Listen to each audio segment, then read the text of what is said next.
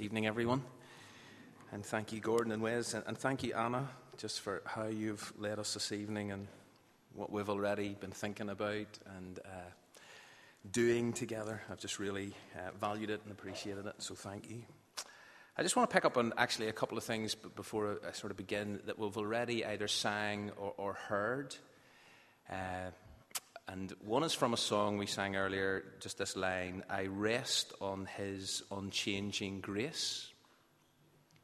And then the verse that Anna put up, the Lord, the compassionate and gracious one. So just hold on to those two thoughts. I rest on his unchanging grace, and the Lord is the gracious one. If you have a Bible, could I invite you to turn to 1 Samuel 27. It's page 300 in the Red Pew Bible. If you're visiting or if this is your first time to Windsor on a Sunday evening, we've been reading our way through David's story since the end of October. We started at 1 Samuel 16, and 11 chapters later, we're here. And if you've been following this series, you've probably been quite impressed with David. He's made a lot of good choices recently. So, for example, he didn't kill Saul when he had a couple of gilt-edged opportunities. He chose not to murder him. David's also learnt lessons, and he's listened to advice as people have spoken into his life. So, for example, Abigail kind of stepped in at a key moment in David's life and saved him from making a major mistake. So David's been willing to listen to people and take on board their advice and wisdom.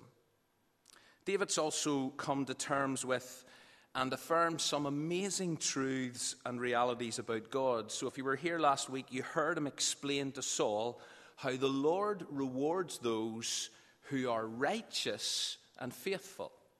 And so David has learned that, he's discovered that, and he's passing that on to others. God rewards those who are righteous, those who are faithful. And so David, the man after God's own heart, is growing in stature as his story plays out. And you can't help but respect how he's coping and handling his relatively extreme circumstances. By the end of 1 Samuel 26, David's in a good place. He values Saul's life, even though Saul is intent on taking his. We also know that David is not looking to other people to affirm him. If you were here last week, you heard this. But David is looking to God to affirm his value. And that's a great thing to do. David's also in a good place because Saul's very last words to David have been words of blessing. The last thing that Saul does in David's life is bless him. And then they go their separate ways. So we've kind of reached a high point in the story and got a real insight into David's growth and maturity. He's worthy of our admiration. He deserves to be kind of up there as one of our heroes of the faith. And I know for many people, David is a hero of the faith. But then you come to chapter 27, the next chapter, and talk about a godless text. Literally, a godless text. Talk about shattered illusions. Talk about discovering that even the really big players in God's story have feet of clay. This is a chapter that if you've kind of been journeying with us and you've been impressed with David to date, this is a chapter that brings you back down to earth with a bump. Not surprisingly, it's not a well-known chapter. Most people tend to skip it or rush past it as quickly as possible, but we're not. And what I love about taking someone's story, as we have done here with Abraham and with Moses and now with David, what I love about taking someone's story and actually reading it right through is that we encounter the whole story. The real story, the true story, warts and all. Because sometimes I think we elevate certain Bible characters. And we kind of put them on a pedestal and think they were perfect, whenever that is simply not the case. And it's why I do love the Bible, because it doesn't attempt to kind of airbrush out the less appealing aspects. It doesn't try to downplay or avoid the less palatable features of certain people's lives, especially the good. And that in itself gives us hope. And I hope it reminds us to kind of get a grip on God's grace.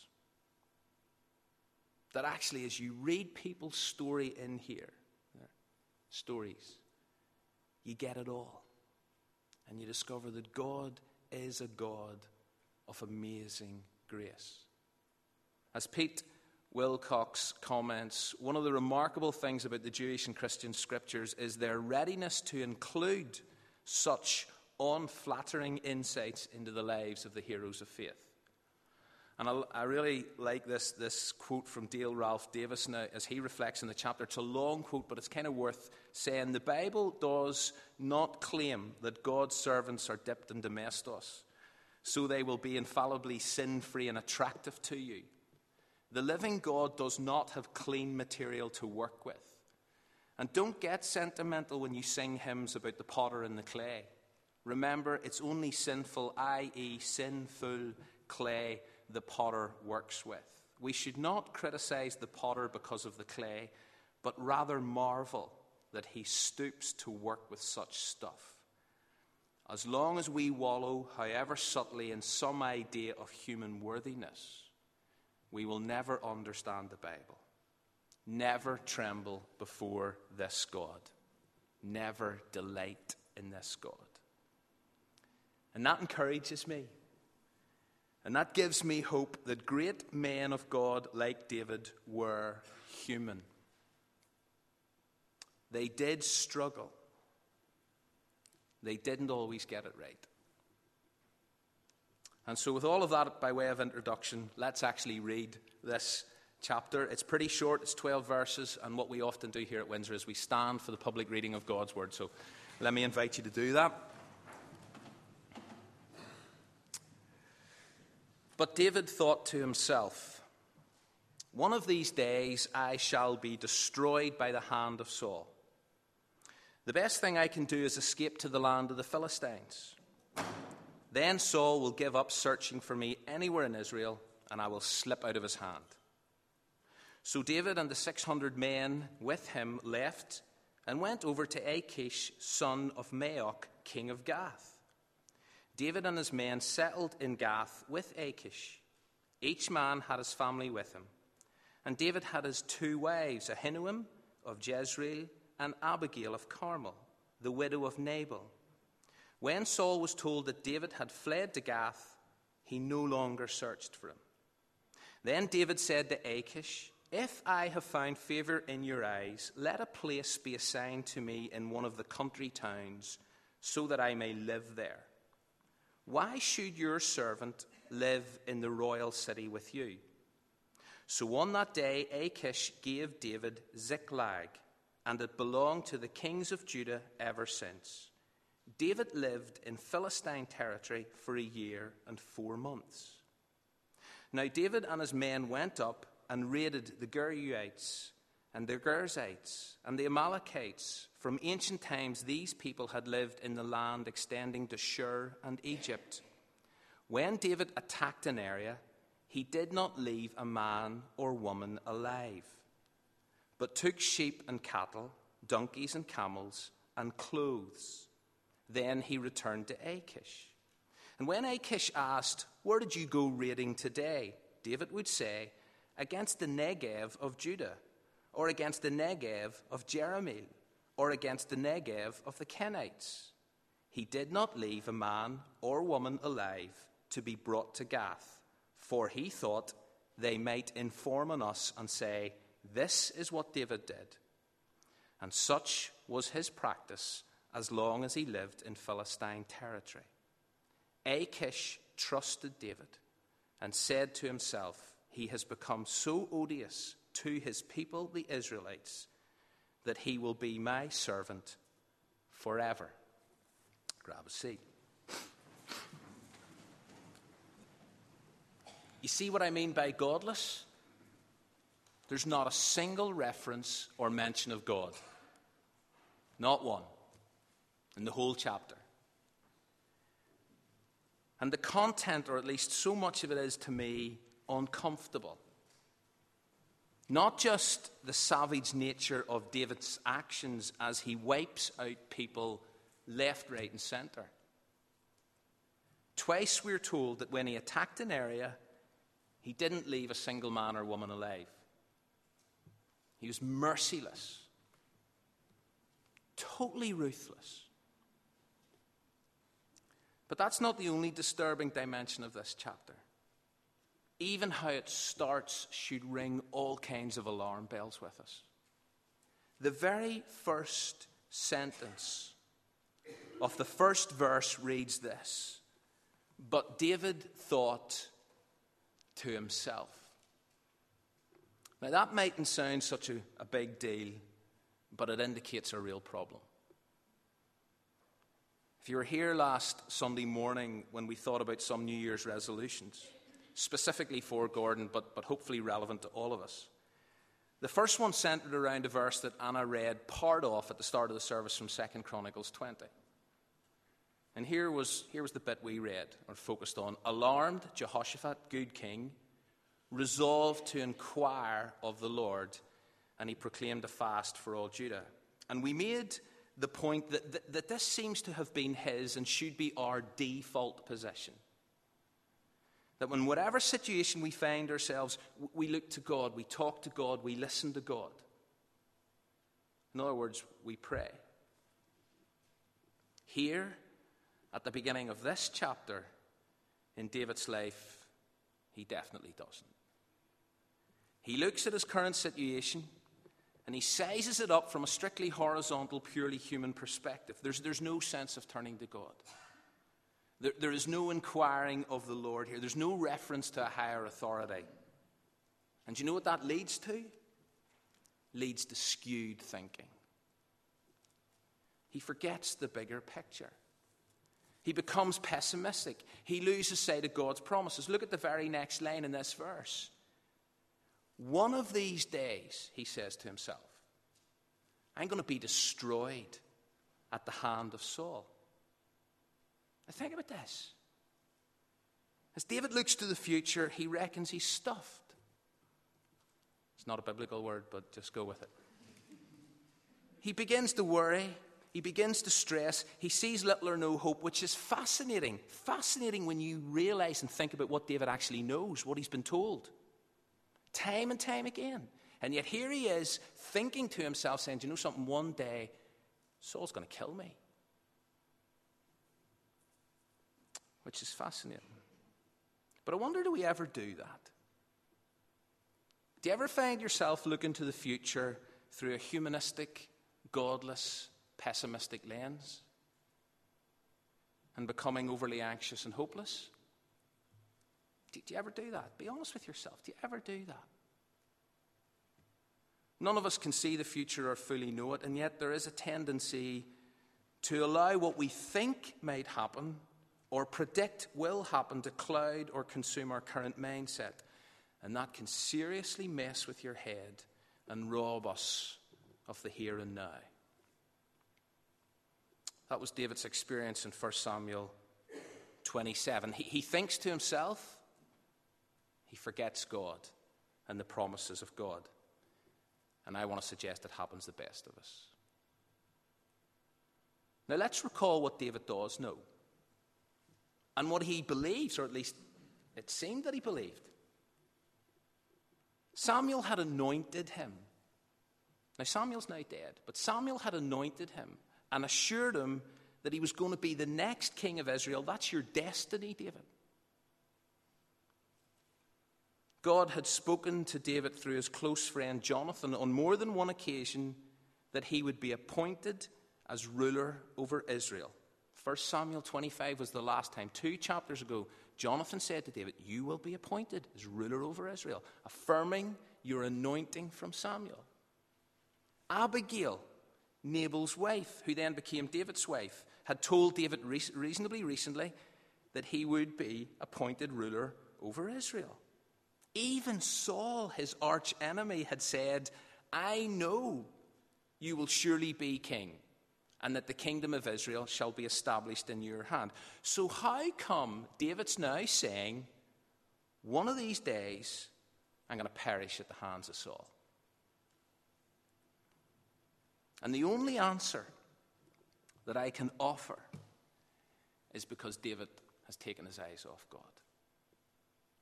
David's lost his focus. He's focused on self. He's thinking to himself. But before we're too hard on David, let's remember that a relatively long time has elapsed since he was anointed by Samuel. No one knows for sure how long David was on the run.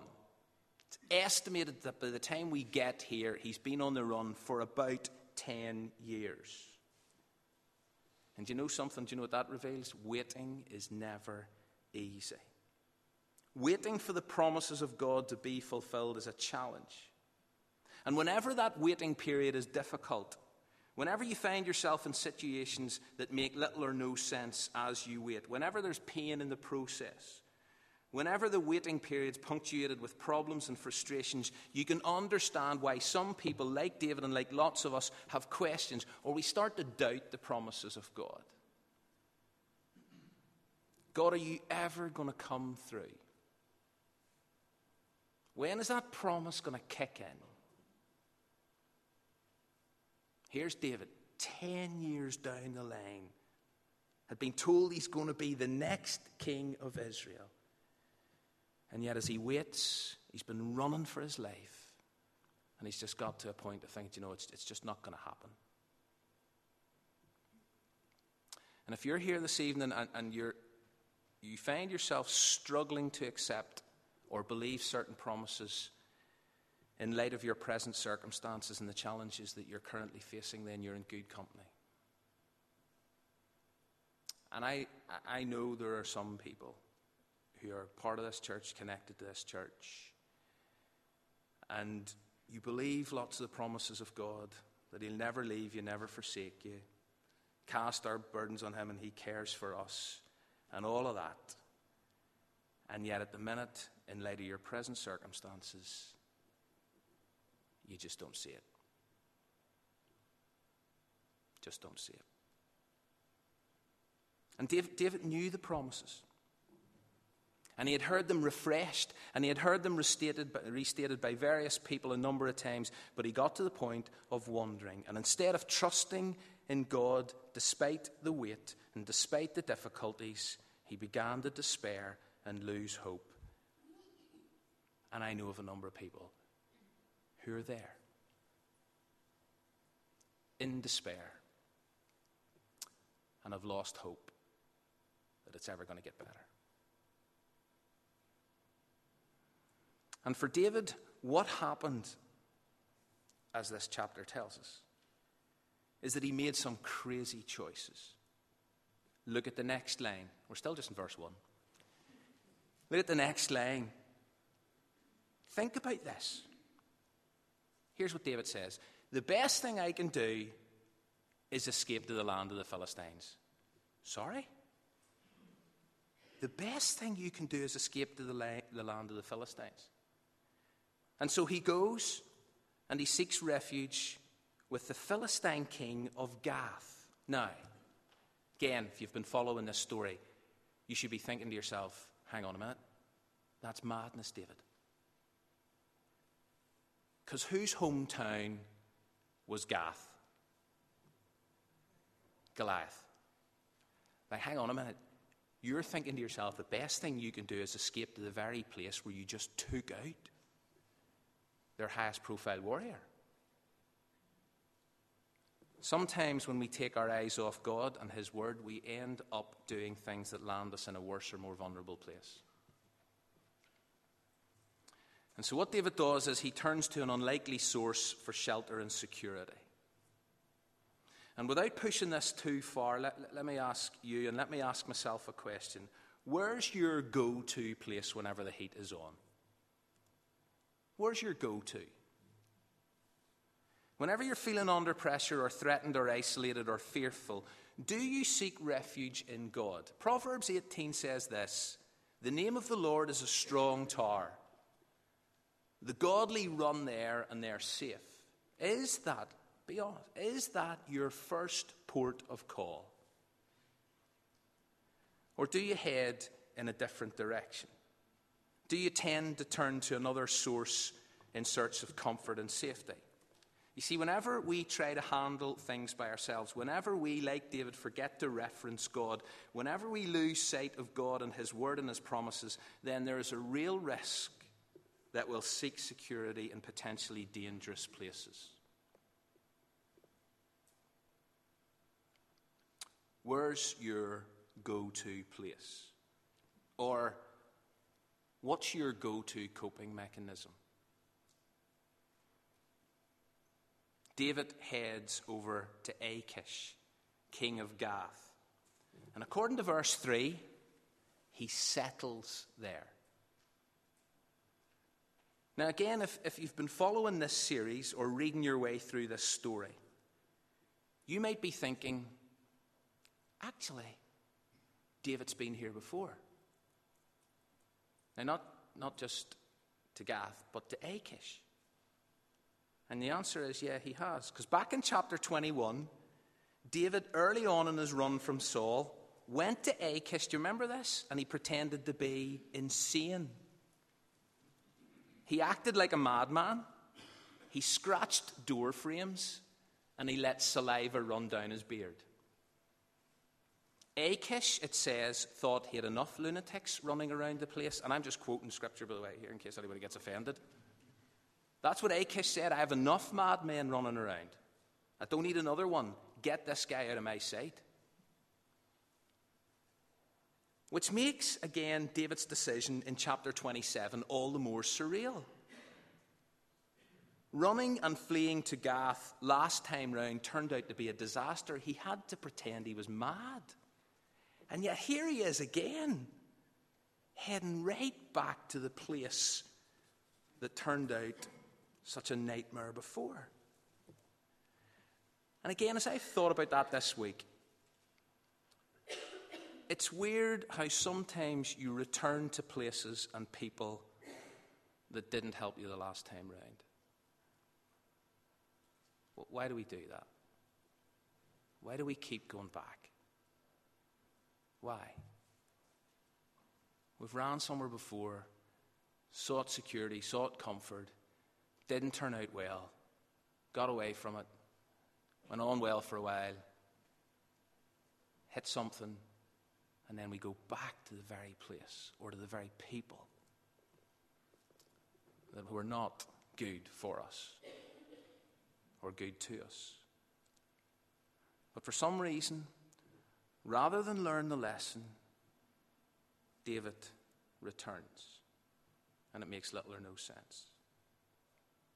But let's read on. Because it does appear there's one positive outcome here. Verse 4.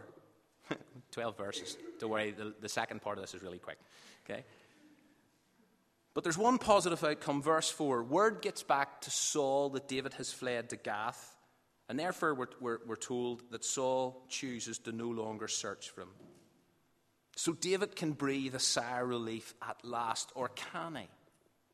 I mean, is David really safe, or has he simply created a false sense of security? Could this be a case of out of the frying pan into the fire? You see, at the end of chapter 26, it did seem that the hunt was over. Saul had already reached, if you were here last Sunday, you'll know this, Saul had already reached the place of confessing his sin towards David and also blessing David. And then it says Saul returned home. They parted, they separated, they went their own ways. And so Saul's relentless pursuit of David did seem to be genuinely over last time round. But instead of accepting that, instead of trusting God with his future and embracing the promises of God regarding his destiny, David has lost focus. And therefore, he is still convinced that he's going to be destroyed by Saul. And so he heads to somewhere that simply puts himself and his family and his 600 men and their families at even further risk. And again, without pushing this too far, it is worth remembering that our poor personal choices and bad decisions often affect those around us. And particularly those closest to us. This could all go badly wrong here, but not just for David, but for a whole community of people. But in lots of ways, it doesn't go badly wrong. Grace. In fact, it seems to be going really rather well. And so David asks Achish for one of his country towns to settle in, which he gets, a place called Ziklag. But look at the final phrase of verse 5. This is David speaking. Why should your servant live in the royal city with you? The fact that David now describes himself as Achish's servant is surely worrying. There's no Joshua perspective here. As for me and my household, we will serve the Lord. No. In 1 Samuel 27, David has opted for an alternative master. David is somehow saying, I am now the servant of a foreign Philistine king. And I'm going to be here for a while. 16 months. Charles Swindoll, in his great book on David, describes this as a lengthy period of compromise in David's life. And while he's there, David doesn't just sit about doing nothing. He goes raiding. Verses 8 to 11. And those of you who are biblical scholars, who read a bit round all this, will know that lots has been written about these adventures. And as I said earlier, the ruthless brutality makes for uncomfortable reading, at least it does for me. But what exactly David is doing here is confusing. See the three people groups that he mentions in verse 8? They were enemies of Israel. Now get this, they were enemies of Israel, not Philistines. So could it have been that David is actually fighting for Israel undercover? But the thing is, they weren't Philistine allies either. So in a sense, what was the point in fighting them if he was trying to do Israel a favor? And when David is asked by the king of Achish, what have you been up to? David becomes vague. I've been raiding, he says, against the Negev of Judah, which implies that he's been fighting in the southern part of Judah, which implies against Israelites. So that's a bit vague. But then he doesn't just become vague, he blatantly lies. I've been raiding against the Jerahmeelites and the Kenites, which is simply not true. And do you know why we know it's kind of simply not true? This is one of the reasons why he wipes everybody out. Every man and every woman. He doesn't bring any prisoner back. He doesn't leave any survivors because he knows that if he did, they would show up and say, here, let me tell you where he's really been fighting. So he just wipes everybody out. David, at this chapter in his life, appears to be doing his own thing. He's operating under a cloak of secrecy, and whenever he's asked to explain himself, he covers up his tracks. And as the story unfolds, and we'll discover this in subsequent weeks if you choose to journey with us a little more, it leads David to a place of utter despair. And for now, as we close this chapter, verse 12, we read that Achish trusts David. He believes he's sold out, and he reckons that he's going to be his servant forever. And so this isn't a great episode in David's life. It's not his best 16 months. Far from it. And maybe it's no wonder the text is godless. But as I said at the start, the Bible doesn't dodge or edit out the bits that portray faith heroes in a negative light. But it serves as a reminder that even the chosen and anointed ones of Scripture are made of the same stuff as the rest of us. They were not perfect. We are not perfect. They didn't always get it right. We won't always get it right. As this guy says, the text will not allow us to view Saul with only contempt and save nothing but admiration for David. The text resists every attempt to make David the mirror of all virtue. That doesn't mean, and that, what I'm not saying tonight, and I would hate anybody to go away from here and think this, doesn't mean we simply make excuses and poor choices and then justify them on the basis of, well, people like David messed up as well, so it doesn't really matter. But what it does do or should do is remind us of God's amazing grace, his willingness to continue working with and using flawed human beings. Failure, and I know I've said this a number of times, and I say it again, failure is not final. And whenever we wander off and compromise and do our own thing, even if it's for a long period of time, even if it's for 16 months, even if it's for longer than that, God will not abandon us. We may abandon God for a while. We may turn our back on him. We may decide to do our own thing. We may think to ourselves. We may lose touch with the promises of God. We may lose sight of his word and what he has said to us in the past. But God doesn't abandon us. We belong to him. There is hope. There is a way back. But it might be via a place of despair. It might be via a place of major soul searching. And for David, that was his story. The adventure continues next week. But as we close, the song that I would love us to close with is a song that Anna's not sure we've ever sang it here.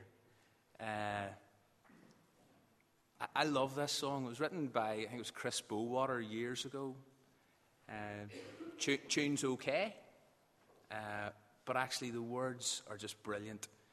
God of grace, I turn my face to you, I cannot hide. And I love this about the fact that a God of grace, I can hide from you, right? I can keep things like from you, and we can keep things from one another. But from God, I can keep nothing. My nakedness, my shame, and my guilt are all before his eyes. Just, they're all out there. Not with you, but with them they are. And your grace clothes me in righteousness. And your mercy covers me in love. And your life adorns and beautifies, and therefore, because of that, I stand complete in him. Strivings and all anguish, dreams and lags lie at my feet, and only grace provides the way for me to stand complete. It's nothing of myself. It's only because of the graciousness of God. And your grace clothes me in righteousness. Your mercy covers me in love. Your life adorns and beautifies, and I stand complete in him. So if you're here tonight and you're kind of doing a lot of thinking to yourself and not so much inquiring of the Lord, and you've been maybe doing it for a period of time, can I encourage you to look to God, to recall the promises of God? I know waiting's never easy, but as you wait, look to him, because you stand complete in him, because of who he is and what he has done for you. So let's stand together and sing this great song.